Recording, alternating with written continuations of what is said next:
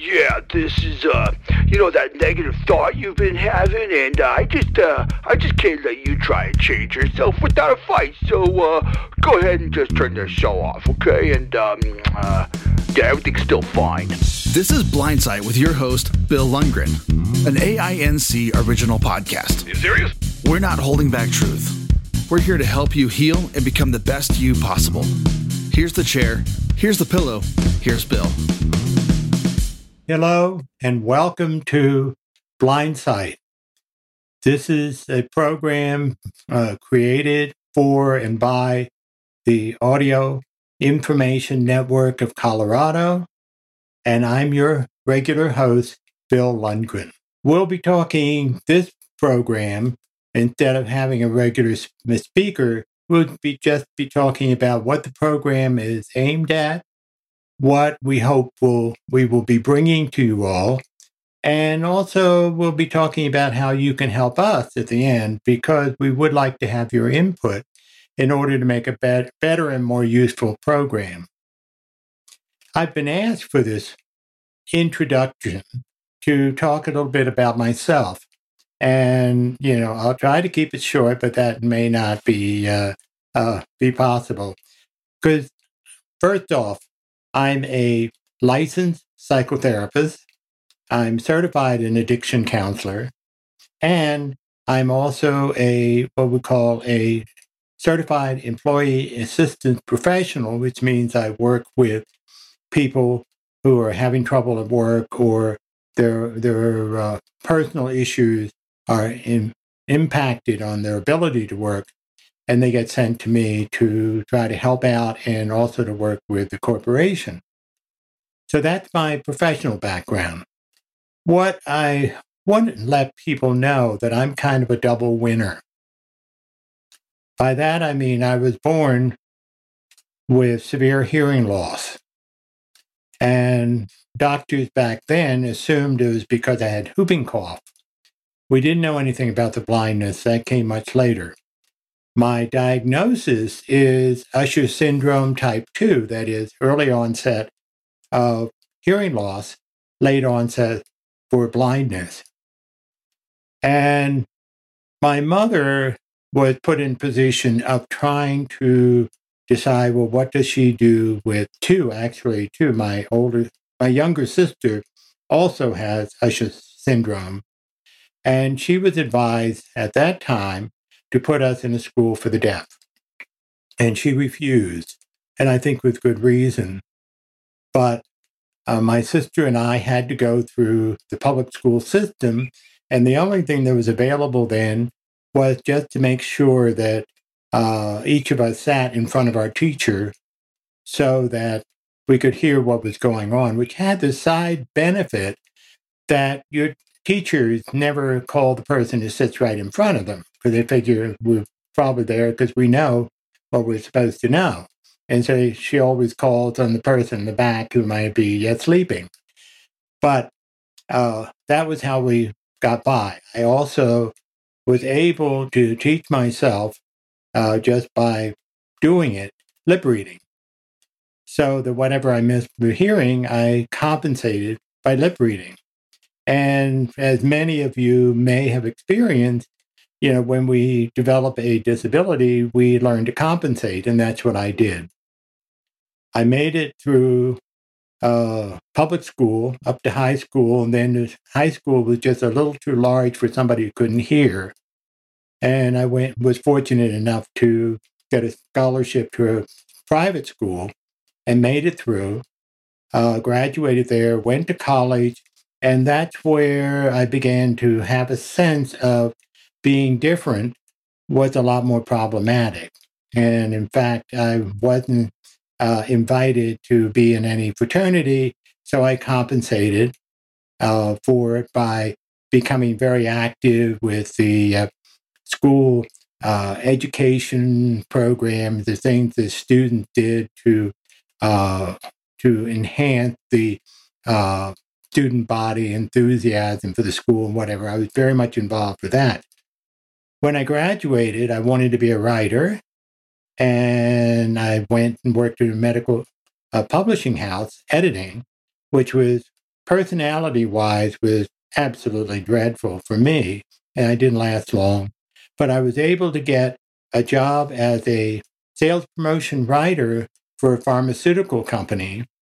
And one of the things they wanted me to write about was a drug that was used for treating alcoholics in late stage delirium tremens. And at that time, there wasn't that much information around. I was fascinated, and the company sent me all over the country to attend the few conferences on addiction. And that's how I got started in my eventual career. I was a volunteer very much doing education programs on alcoholism. And then one day, I had seen a number of ophthalmologists because there was something I knew was wrong with my vision, but nobody knew what it was. I went to some very fine doctors in the Philadelphia area where I was living, but one even gave me these massive doses of beta-carotene or vitamin A, and I got very sick from it. That was all he knew to do, but I never heard anything that I was, that I had real eyesight problems until a friend knew an optometrist who took a look at me and sent me immediately to the Shea Eye Institute at the University of Pennsylvania, where I got an electroretinogram. Now, I don't know whether they're still doing that testing now, but it's basically putting electrodes on your eyeballs and flashing lights. What they didn't tell me was not to go out drinking the night before. And of course, I was young, and I went in with a massive hangover. And by the time the test was over, I almost upchucked on all this expensive equipment that was used to identify what my sight problem was. But I made it. And the doctors told my friend not to tell me that I was going to lose my eyesight. They knew. They diagnosed it as retinitis pigmentosa. And my friend wisely said, no, I've got to tell him. And he did. And as those of you who found out that you were going to go blind know, that was a shock. But one of the things that I did was to realize that I hated doing sales promotion writing. Wasn't happy with it at all. And so I said, well, I've been spending all this time in the field of addiction and alcoholism. And I said, why not get paid for it? And I was able to eventually get a job as the executive director of a suburban drug and alcohol prevention program. And then what happened, I learned that the administration is not my thing. But after 5 years there, I resigned. I had gotten training as a counselor, and I opened up a private practice. And I've been in private practice now 40 years and have loved it. But in the process, of course, it took a while, but I started to really lose my eyesight. And with it, some of the confidence that I have as a sighted person to be able to fake it, to pass. It finally got to a point, I got a guide dog, and, that was helpful. And then it came to a point that I can't do this anymore. And a gentleman who was a rehab counselor, a friend of mine, came in, and I was crying because I couldn't handle it anymore. I couldn't handle that I was losing my eyesight. And he said, well, if you stay in Philadelphia, you can go to a program where they'll teach you how to make a casserole and take you into an empty parking lot and teach you how to use the cane.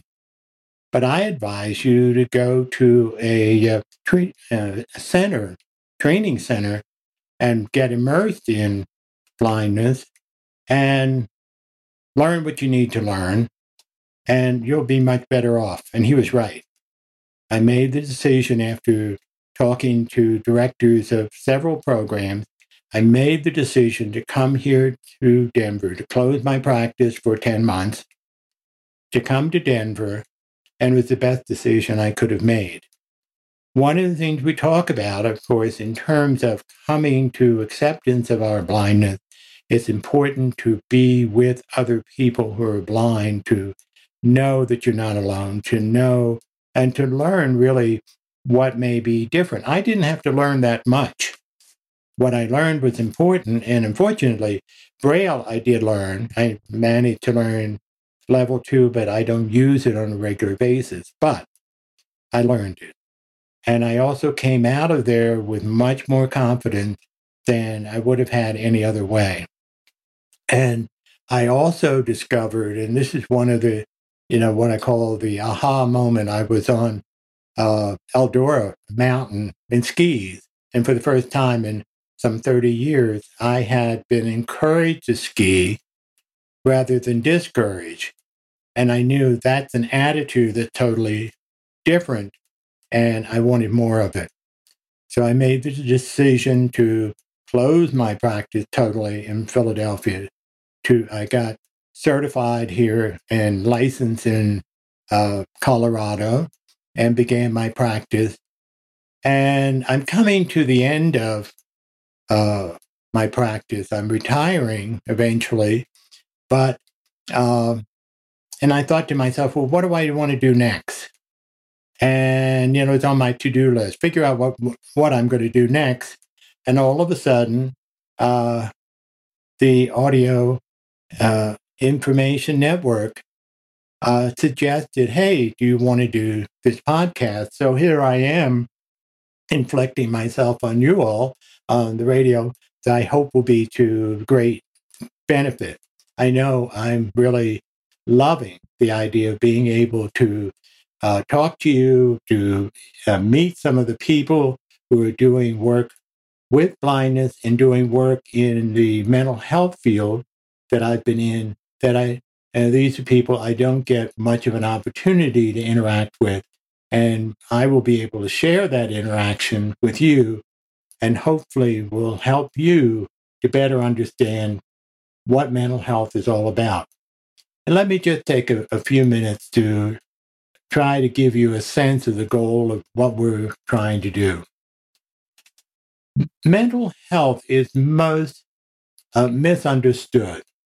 There is an assumption as soon as we talk about mental health, we're going to talk about mental illness, and that doesn't necessarily follow. That can be a part of it, but also the whole thing of mental illness sounds very dramatic.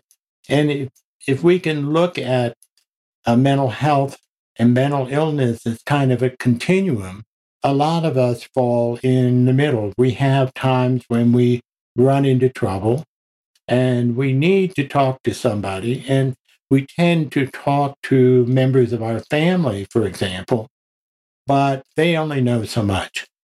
And they may even say, oh, get over it. And so consequently, that's not much help, and we can become fearful. And we may, in fact, feel ashamed that we feel depression or anxiety or whatever. And that's where the mental health professional comes in. And we're there to be able to help you understand what it is you're feeling and give you ways to be able to change your thinking to help you to reduce the symptoms that you're reporting, and not necessarily hand you some pills. I'm, as a therapist, as a licensed professional counselor, I can't prescribe. And as an addiction counselor, I tend to be very leery of medications because some medications can get us very much into trouble. The thing is, you have to know the difference. There's also a myth, well, I go to a counselor, I will have to go to that counselor forever and do it. Some might have heard of psychoanalysis, which is going to a therapist 5 times a week and, for years and years and years. And, the counselors and most counselors, most psychologists won't do that. It depends on what you need. For example, if someone goes to their corporation and say, yeah, I have some things I need to work on. Do we have a EAP program? Then they say, yeah, sure. And then you arrange to be referred for an EAP program. And they give you 3 to 6 sessions, which cost you nothing. And a lot of times, people, the difficulty they're facing may get resolved within that period of time. If it's beyond that, then the insurance kicks in. And, it may take a while depending on how deep-seated the situation is, but it's not forever. And it's not anything to be ashamed of any more than you feel ashamed going to a doctor for treatment of a physical illness. When we talk about mental health, I want to make sure and have some programs to talk about how do we keep ourselves healthy. And that can be talking about exercises, talk about meditation, and talk about different ways that we keep ourselves healthy. We may even have a chance to talk about couples and couples work, and not to do therapy, but to talk about the framework of therapy. And then you know what you're going to get yourself into when you sign up for a couples counselor in a much more realistic and healthy way. One of the things, just while I'm mentioning couples, I'm a single guy. And I've lost my partner 7 years ago. And I've been hesitant to go out in the marketplace, as they describe it, because what we call the codependent in the jargon of addiction, that is the person who is the caretaker for someone who's in trouble. That codependent, which is a style of operating, will spot me from a mile away, and all of a sudden they'll try to take over my life. Just because I'm blind, people think that I need a lot of assistance. And I hope that people that you run into don't do that, but I'm sure you have. So we need to know how to deal with that. We need to help them perhaps get help with codependency and establish boundaries. So we'll be talking about boundaries, about the enabler that allows us to hurt ourselves for their own reasons, the people who try to take over our lives, and how can we be fully functioning people with confidence and a feeling of confidence and self-pride, which is what it takes in order for us to fully realize our potential. Now, why are we talking about this in terms of blindness? Well, this is unusual. A lot of times we begin to parcel out in our education. Well, here is someone who's an addict. Here's someone who's a blind person. And we don't look at how the two can confuse or feed off one another in terms of our maximizing our potential. As some people have gone through, I'm sure this feeling that, oh, I'm blind, I can't do anything. And that isn't true, but sometimes we have to have some help in being able to understand that and to find out what we have to do. People may, who have lost their sight, may be unwilling to consider working out at a gym because exercise program can be very daunting. And a lot of gyms are using their training equipment with flat screens with no way for us to be able to regulate a kind of workout on a flat screen. We have to constantly be calling and asking people to help us. And that's a reality. And yet, if you don't know about the Americans with Disabilities Act, you should, because it's federally mandated, that facilities are accommodating to those of us who have any kind of disability. And that, in fact, is an expectation. And if they gripe about it, that's their problem. And because the federal government will come in and insist that an organization follow the rules. Right now in Red Rock, they've just settled with the federal government because the accessible seats, the handicap accessible seats, they were charging more than the non-accessible seats. And so everybody has sort of agreed after negotiating with the Fed to change that. And that's the kind of thing the federal government is willing to do for us. And we'll probably talk about that. But the point is that we're blind. We have to figure out, and sometimes we have to educate people as to what they're required to do to help us to do the things that we want to do. And what I hope as part of our program is to show how we can be empowered to do that, what we need to know. Even in the doctor's office, if you may have had this experience where you're in the waiting room, the nurse comes out to get you and takes you to the doctor's office and grabs your arm. And, the nurse wouldn't grab a sighted person's arm, but they just feel free to do that. And we may have to, at least I've had to, explain to the nurse how he or she can show me where I'm supposed to go. I travel with the dog. I'm fortunate. And so I can just ask that person to go ahead and I'll have my dog follow and, everything's fine. There's no need for grabbing. But you have to know that. You have to be comfortable with saying, no, you can't do that to me.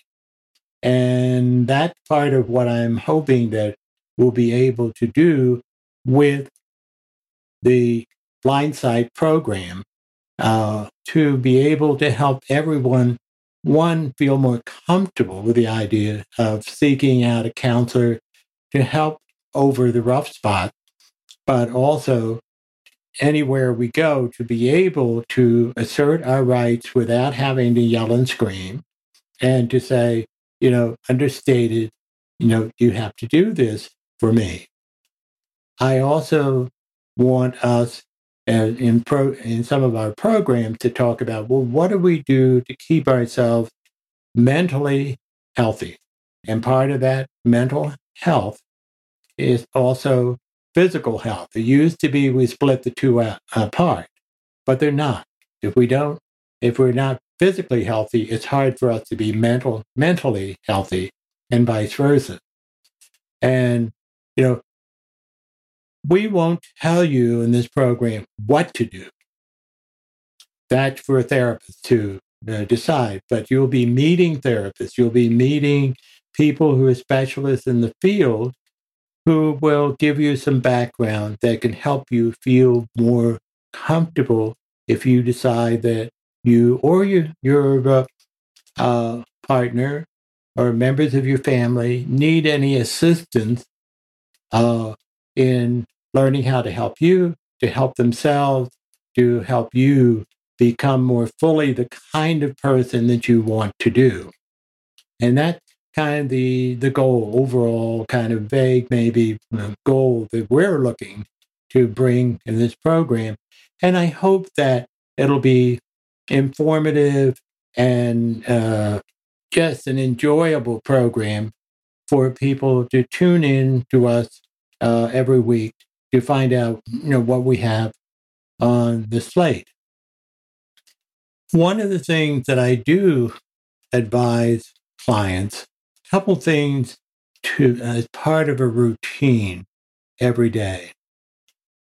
When you go to bed at night, or whenever you go to bed, if you're on shift, to think of 3 things that you're grateful for, and also to think of 3 things for which you did right that day. So often we go to bed and we ruminate over the things we did wrong. And yes, we're human, so we will do things in the wrong way. But what we need to do with mistakes that we've made is just to reflect on what we've learned. But more than that, we need to remind ourselves that it's not all or nothing, that we did things right.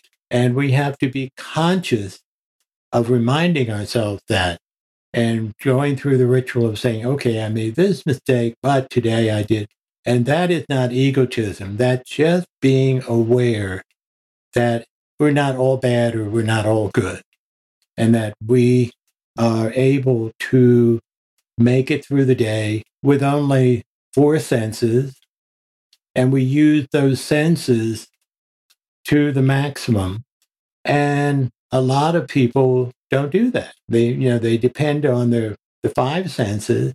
And I have friends who stop by and they say, Bill, it's dark out, turn on the lights. And I usually pause and say, you sighted people are so disabled. You have to have lights and spend money for electricity in order to do anything. That's too bad. And people get it. And I think that when we begin to appreciate our perspective as blind people and appreciate ourselves in being able, not, a lot of blind people look at us, oh, you're so noble, you're so, you're so wonderful, you're able to do things as a blind person. I personally get a little nauseous at that, but I understand they haven't gone through what we go through, but I do appreciate that I'm able to, be in solo practice. I'm able to function by myself with a little help with friends. And that's the last piece I want to kind of leave you with. And that is, we as blind people have to be able to ask for help at times. We can tailor when we do that. But there's a resistance, and particularly for us men, we're socialized to not to ask. And I know there's a standing joke amongst many women about their spouses refuse to ask for directions when they're lost in driving.